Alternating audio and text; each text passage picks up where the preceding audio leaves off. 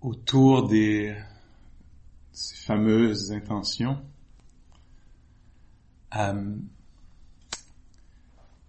On peut dire qu'il y a deux niveaux de sagesse, deux façons de peut-être de s'y intéresser,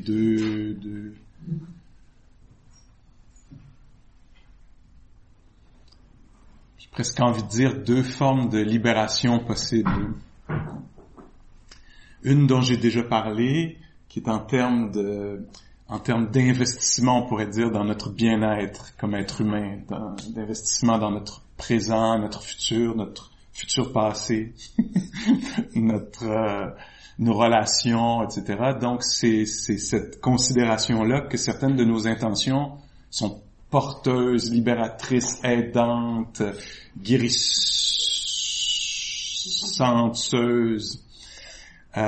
etc. Puis certaines autres sont nuisibles, vont se casser les relations, ou vont blesser, vont faire qu'on va se blesser ou qu'on va ouais, en tout cas, vous me suivez un peu là. Donc, alors ça, c'est un champ d'exploration, hein? C'est-à-dire que pendant la retraite ou pendant le reste de ma vie, je peux m'intéresser à ça de cette façon-là, à travers cette lunette-là. Qu'est-ce qui est aidant comme attitude? Vers quoi je peux diriger mon attention, mon énergie? Dans quel sens je peux diriger ma pensée qui va faire que ça va être moins troublant pour moi d'être un être humain? Ça l'est déjà assez. 6 sens, c'est compliqué. Hein? C'est pas facile d'avoir ces portes qui sont constamment ouvertes. Hein? On le remarque, là. En retraite, on fait peu de choses. Ça serait très, très simple, normalement. Pourtant, puisqu'on a des sens, ben là, on voudrait entendre d'autres choses. Il n'y a pas de bruit, on en voudrait. Il y en a, on n'en voudrait plus. Des sensations, on voudrait pas celle-ci, mais celle-là, etc. Les goûts, peut-être. Les odeurs, peut-être. Certainement ce qui vient du cœur. Tu sais, non, j'aimerais mieux calme, esprit vaste. Pourtant, c'est pas exactement ce qui se présente. Hein? C'est je sais pas quoi, anxiété, ressassement, peur, etc. Et donc c'est ça, il y a une façon peut-être de s'intéresser à vers où on dirige l'énergie, que ce soit en termes d'action, de parole, ou de pensée ou d'attitude.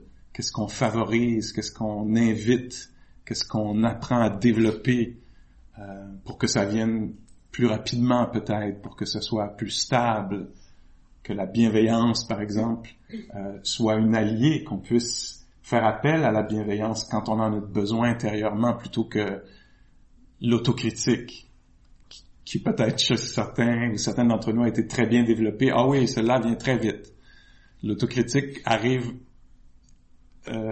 reconnaît les opportunités pour se lâcher lousse, comme on dirait chez nous en québécois, pour s'exprimer généreusement. Hein. Et donc, dans la pratique, on peut s'intéresser à ceci. Qu'est-ce qui va être aidant, puis comment cultiver ça, encore une fois, pour que par exemple, la bienveillance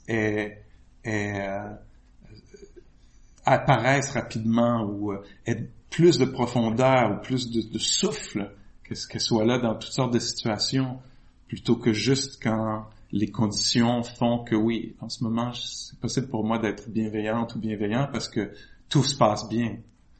Mais qu'on me jette un petit truc là qui arrive par la gauche, par la droite, puis oups, fini la bienveillance. J'étais bienveillant jusqu'à ce que j'arrive dans la cuisine. Et là, c'est fini, etc. Et donc ça, c'est un niveau de sagesse. Hein? C'est une façon d'utiliser la pleine conscience pour nous aider, à nous guider dans comment porter les choses. C'est énorme. On pourrait s'arrêter juste là. C'est énorme. Comment rencontrer des difficultés, comment vivre avec les choses qui sont belles et passagères, sans s'y accrocher, comment comment s'accompagner dans peu de choses sans se retrouver dans du trouble juste parce qu'il se passait peu de choses. Hein?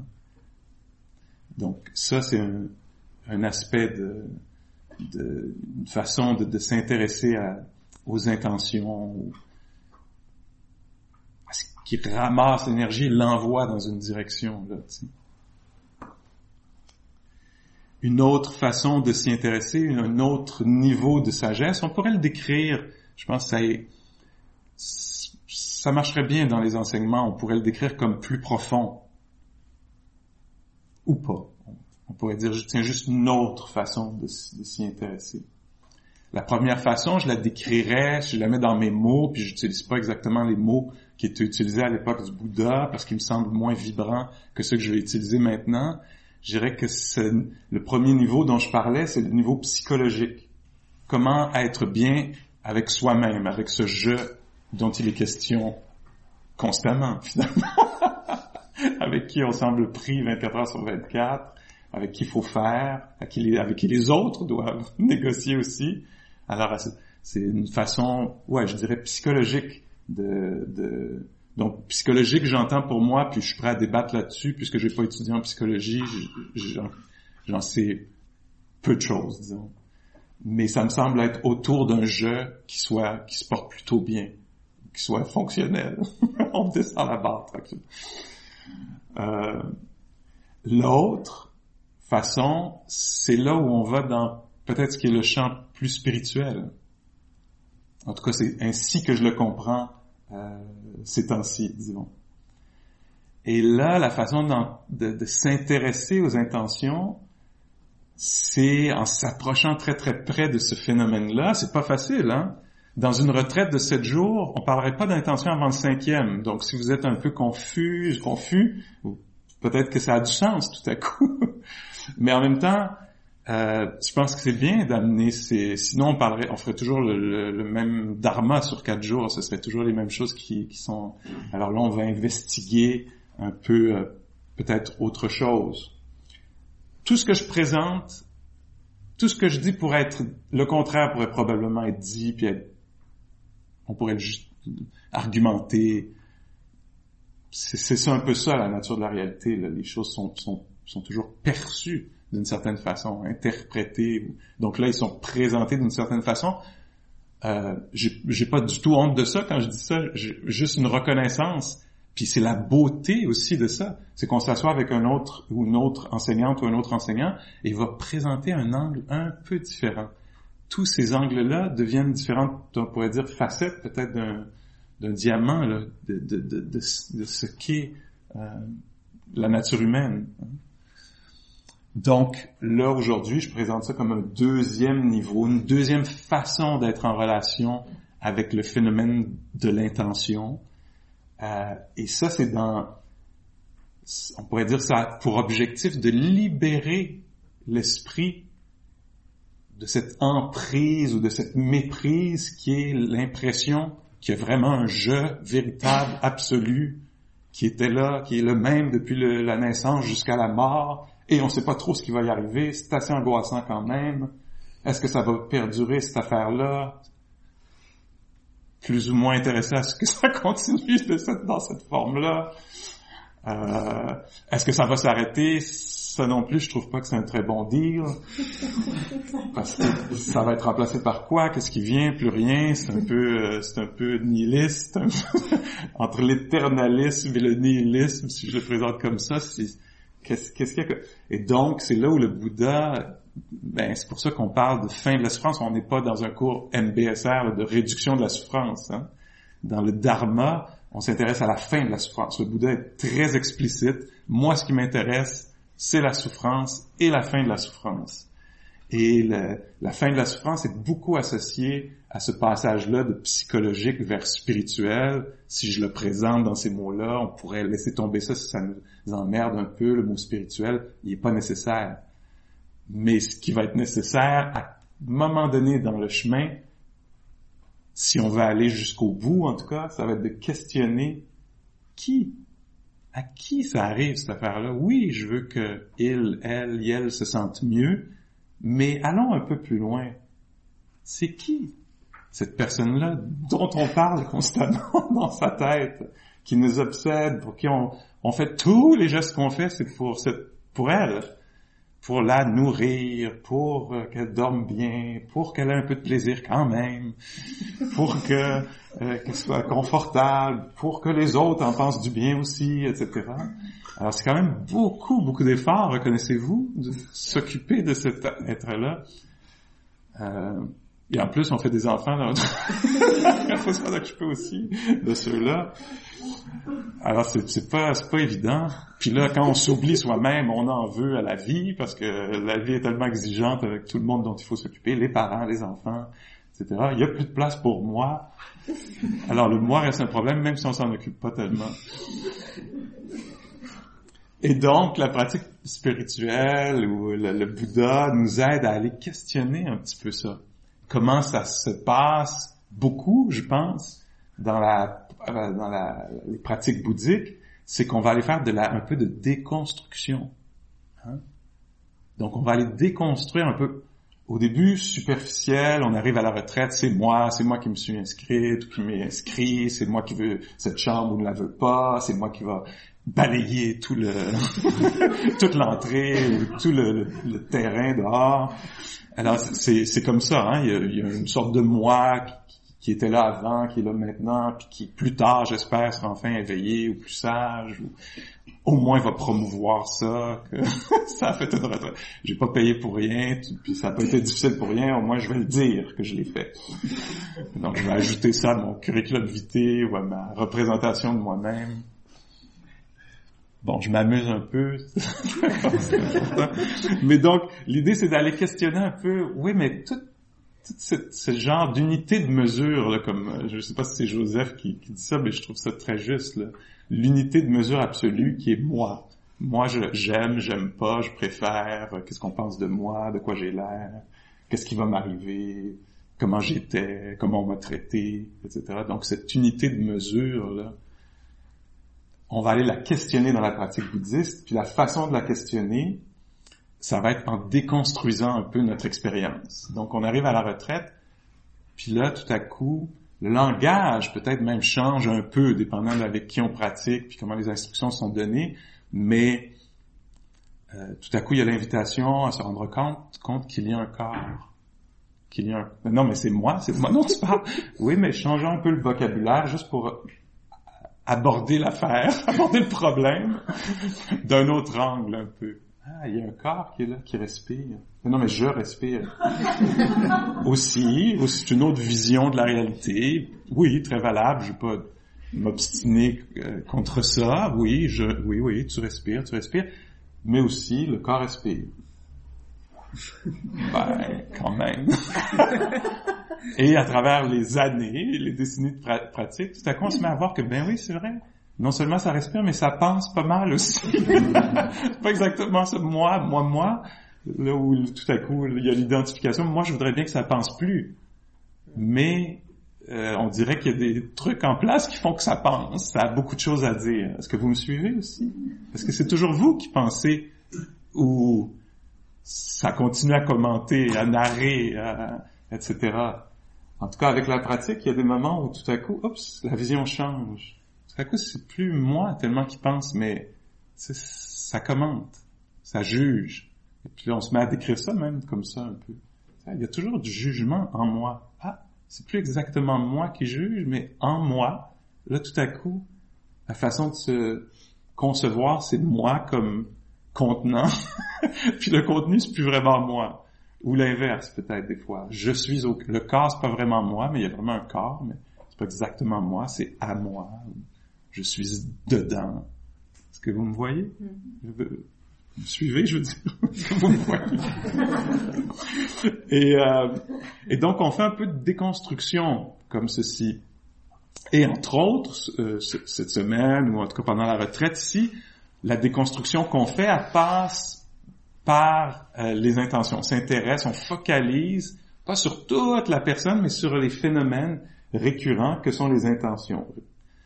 Et évidemment, on passe aussi par le corps, mais dépendant de peut-être des retraites que vous faites, avec qui vous vous pratiquez, qui vous écoutez, qui vous lisez, tout ça, il risque, je peux presque pas m'imaginer qu'il n'y ait pas de déconstruction qui ait lieu. Hein, où tout à coup on se dit, il y a le corps et il y a le cœur, il y a le corps et il y a l'esprit.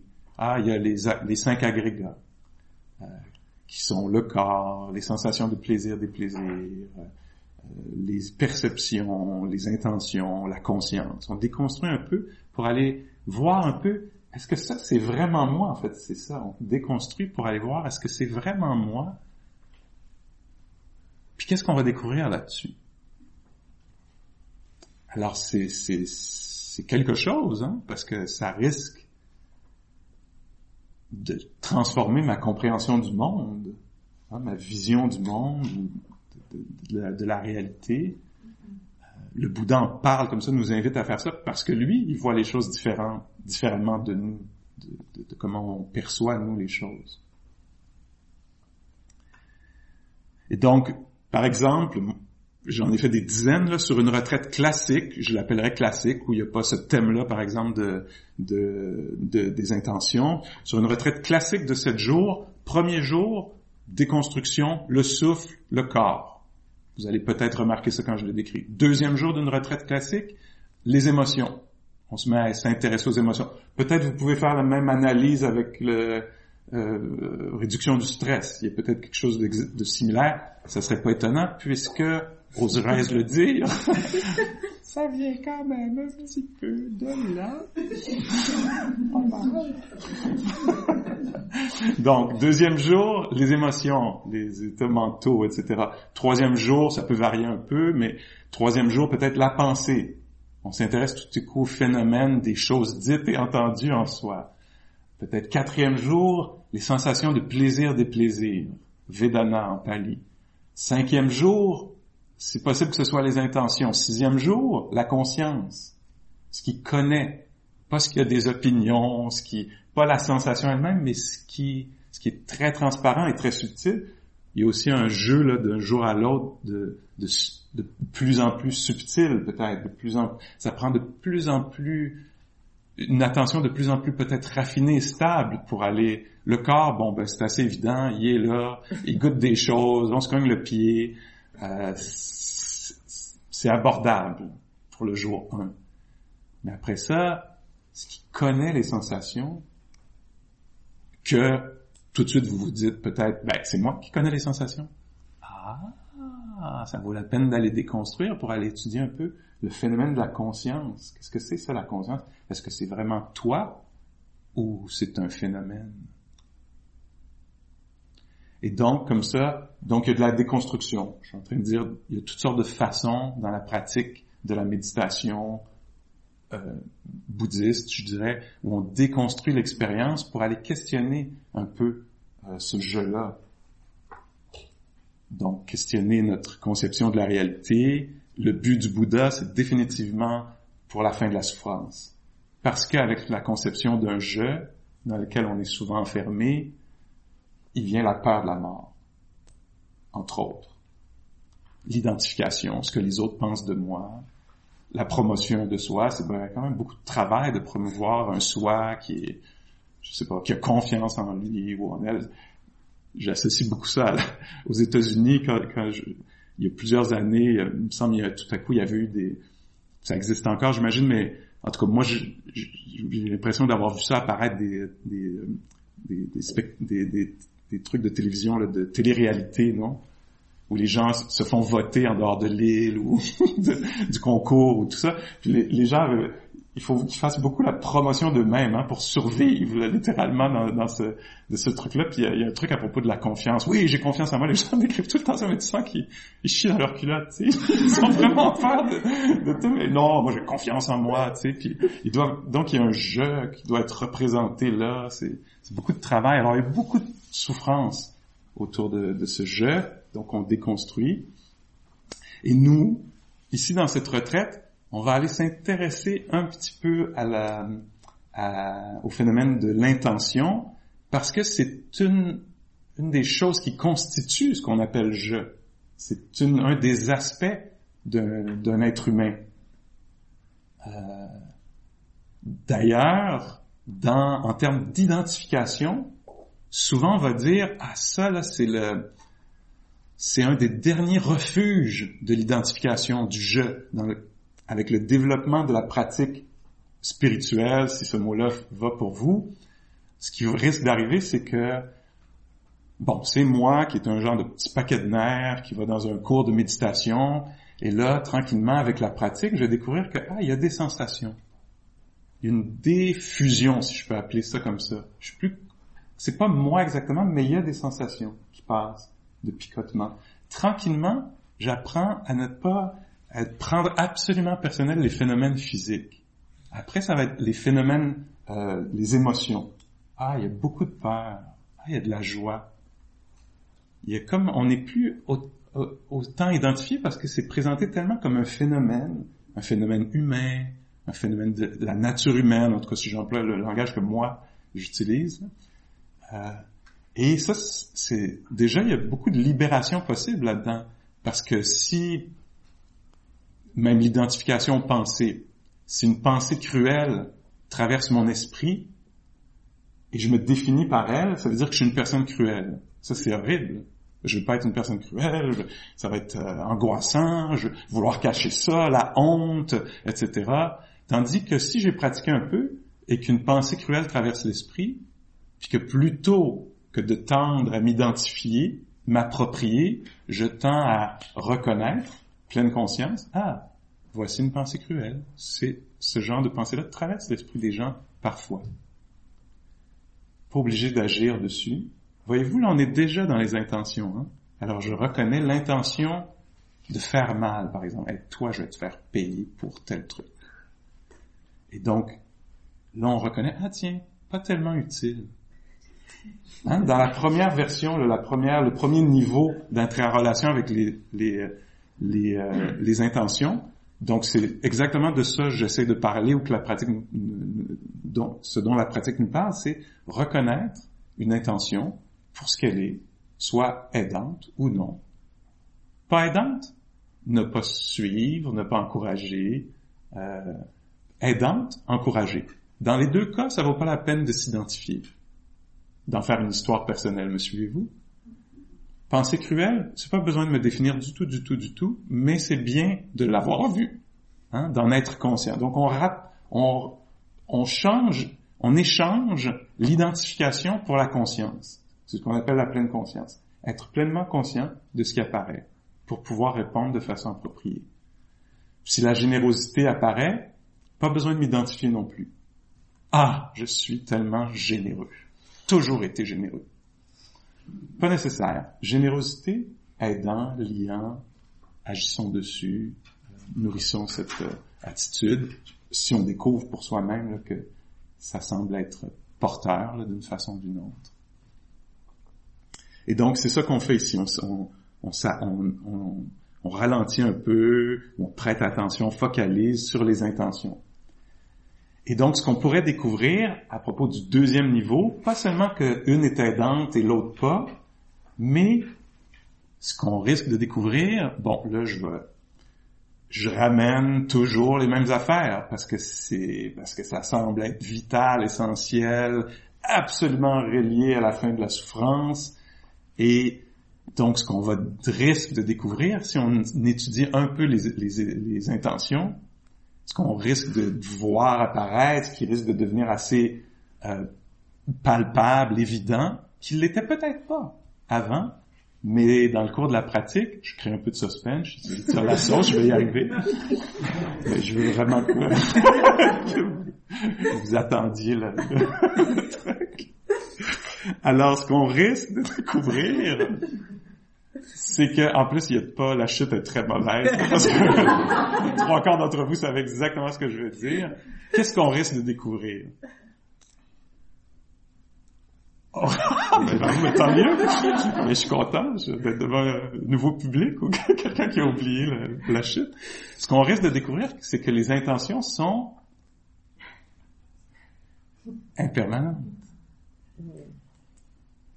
Alors, l'intention de se mettre debout, l'intention d'ouvrir la porte, l'intention de prendre une autre bouchée, l'intention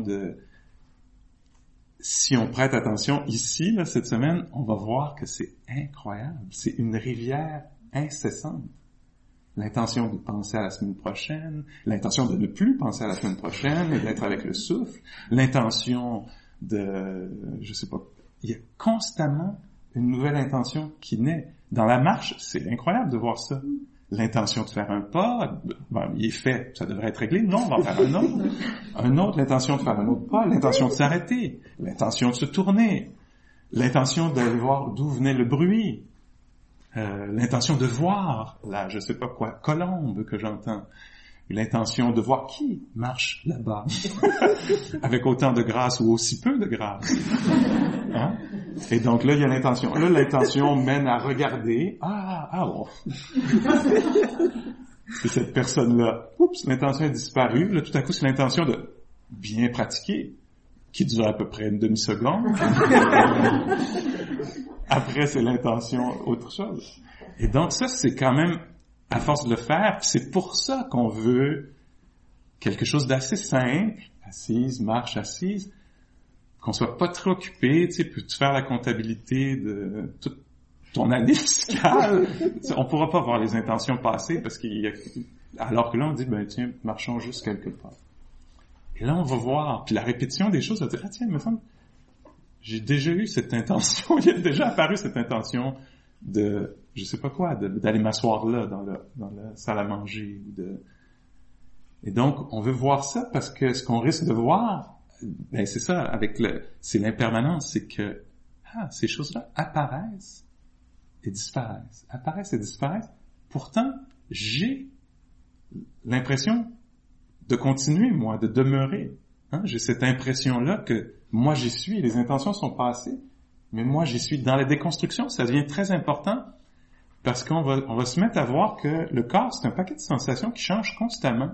C'est une rivière. C'est drôle que j'ai perçu ça comme quelque chose de solide, inchangeant, alors que quand je l'aborde du point de vue des sensations, c'est une rivière d'une inconstance, c'est incroyable, ça change constamment.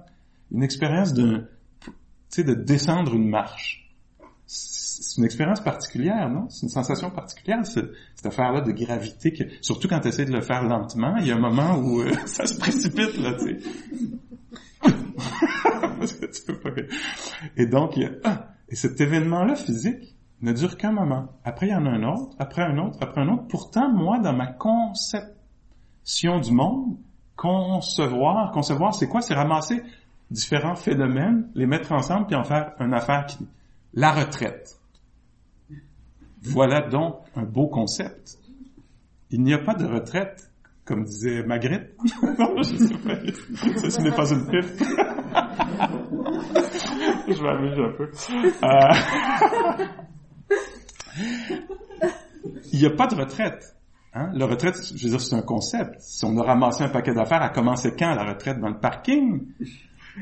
Ou au gel?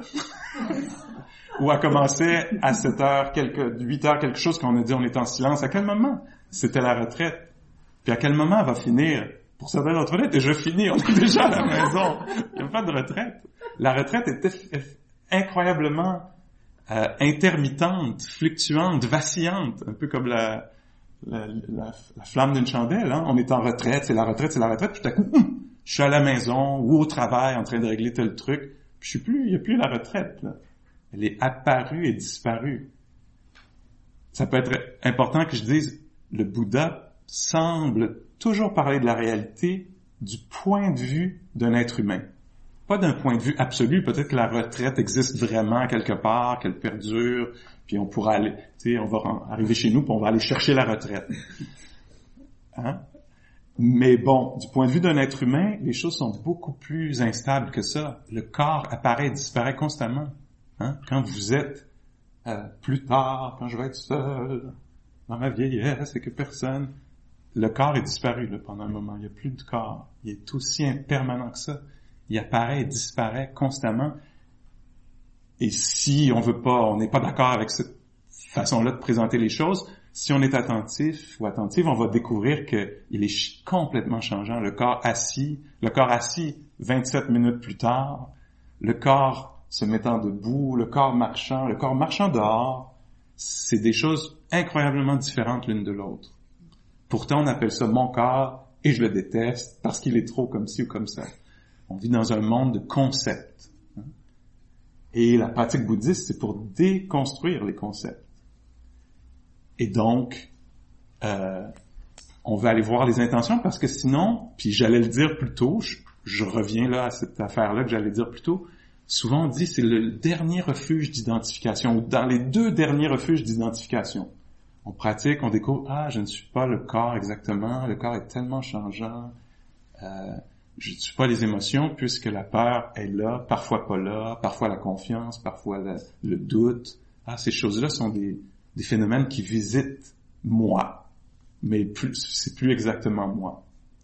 Après ça, là on va se mettre à dire, oui mais les intentions, ça c'est moi. C'est moi qui décide de me mettre debout, là, c'est quand même ça limite ton affaire, Pascal.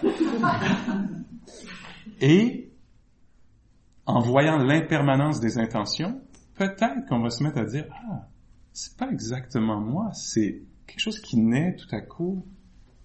Je vais parler, agir, réfléchir à ceci, mais ça dure pas très longtemps, puis ça disparaît complètement. Où est l'intention de, je sais pas moi, ouvrir la portière de quelque chose pour venir ici? Je sais plus ça fait combien d'années qu'on est là. Le 10 novembre, cette intention-là de fermer la porte de l'appartement ou de la maison. Oui, ça c'est mort. C'est aussi une façon de s'approcher de la mort, qui est abordable. Tout à coup de voir que l'intention de penser à ceci passe. Puis tout à coup, c'est le dernier de mes soucis. Ce qui me semblait important sur le coussin, là, à 10h17, est mort.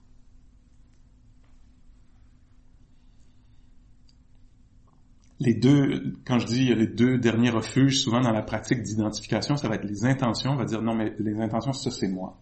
Et la pratique va nous servir à questionner ça, ce que j'ai l'intention de faire ce soir, maintenant, entre autres.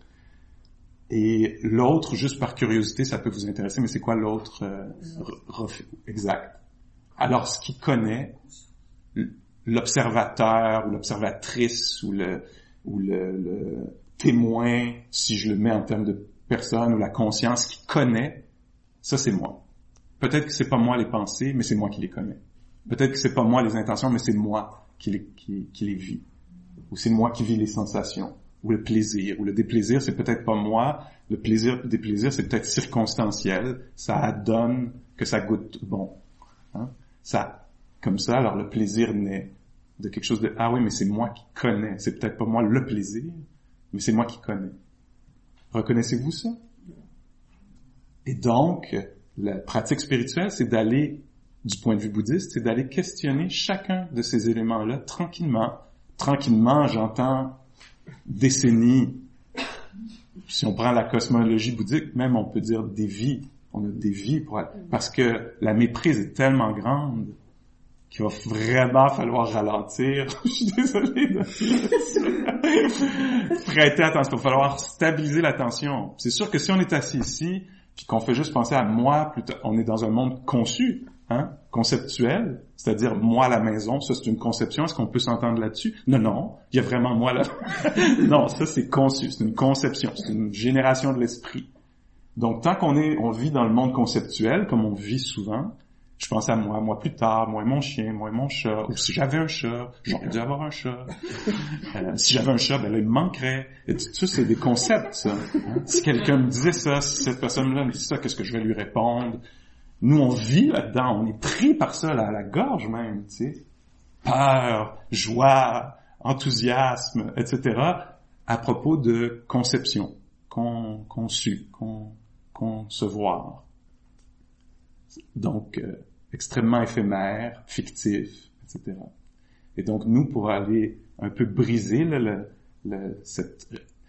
ce niveau de réalité dans lequel on vit de façon un peu trop constante, On va aller briser ça pour dire, ah, oui, c'est beau, ça existe, le monde conceptuel, c'est important de prévoir la semaine prochaine, c'est important de penser que la fête de telle personne s'en vient, puis qu'on voudra lui faire un cadeau, etc. C'est important, mais c'est pas la seule chose. C'est juste une conception, là. C'est extrêmement mince. C'est beaucoup plus que ça, la réalité. Donc, encore une fois, on va déconstruire. Comment on va déconstruire à propos des intentions? Si je reviens à ça, là, je laisse tomber la conscience, les autres aspects de notre expérience. Par rapport aux intentions, on va voir qu'ils naissent et meurent très rapidement. Très rapidement. Après ça, on va découvrir peut-être, si on a assez de temps, si l'esprit a pu se calmer assez. Donc, c'est ce que j'essayais de dire plus tôt, là. Il faut avoir un esprit assez raffiné, là. Il faut que l'esprit soit très stable, à une certaine stabilité, puis il faut pas qu'on soit pris dans le monde conceptuel. Si on est pris dans le monde conceptuel, on pourra pas aller faire cette investigation-là. Alors, il y a quelque chose qu'on doit laisser derrière, comme le dit le Bouddha dans le Satipatthana Sutta, assieds-toi et laisse tomber tout ce qui concerne le monde. Là, mon amour, on peut pas penser à la semaine prochaine. Si on pense à la semaine prochaine, on pourra pas faire cette déconstruction-là. Cette déconstruction-là, on le fait pas juste pour le plaisir, on le fait parce que beaucoup de notre souffrance vient du fait qu'on l'a pas fait. Et donc, il y a quelque chose qu'on doit mettre de côté. C'est pas facile, c'est pas juste une décision. OK, parfait, je t'entends, Pascal, je ne penserai plus au passé, au futur. C'est pas comme ça, hein. On a entraîné quelque chose. Alors, il y a une addiction, là. Oui, mais non, mais je vais la faire, ta respiration, je vais être avec tes pas, mais là, laisse-moi juste penser au moins à Noël. C'est très important. Donne-moi 2 minutes, puis je te reviens. Est-ce que vous voyez ça en dedans de vous, ce genre de négociation-là? Laisse-moi, au moins, juste pour le plaisir, là, de redécrire ce qui va se passer à mon retour, là, à quel point ça va être horrible. Laisse-moi au moins ce plaisir-là. Eh ben non, il faut laisser ça de côté pour aller vraiment voir ce qui se passe en temps réel. Hein? Le Bouddha le dit là, dans un des sutras, c'est poignant, là, c'est dramatique. Il dit, laisse ce qui est derrière est inexistant. Ne pense pas à ce qui est devant n'existe pas. Mets toute ton attention sur ce qui est présent, presently arisen en anglais, qui est en opération maintenant. La mort s'en vient à grands pas. La mort court vers nous. On a peu de temps. Mets toute ton énergie sur maintenant. Je pense que le sutra, parfois, ça s'appelle une bonne journée. Donc, dans le sens d'une journée bien passée, c'est une journée à étudier le présent. C'est comme ça que c'est présenté. Thank you for listening. To learn how you can support the teachers and Dharma Seed, please visit dharmaseed.org/donate.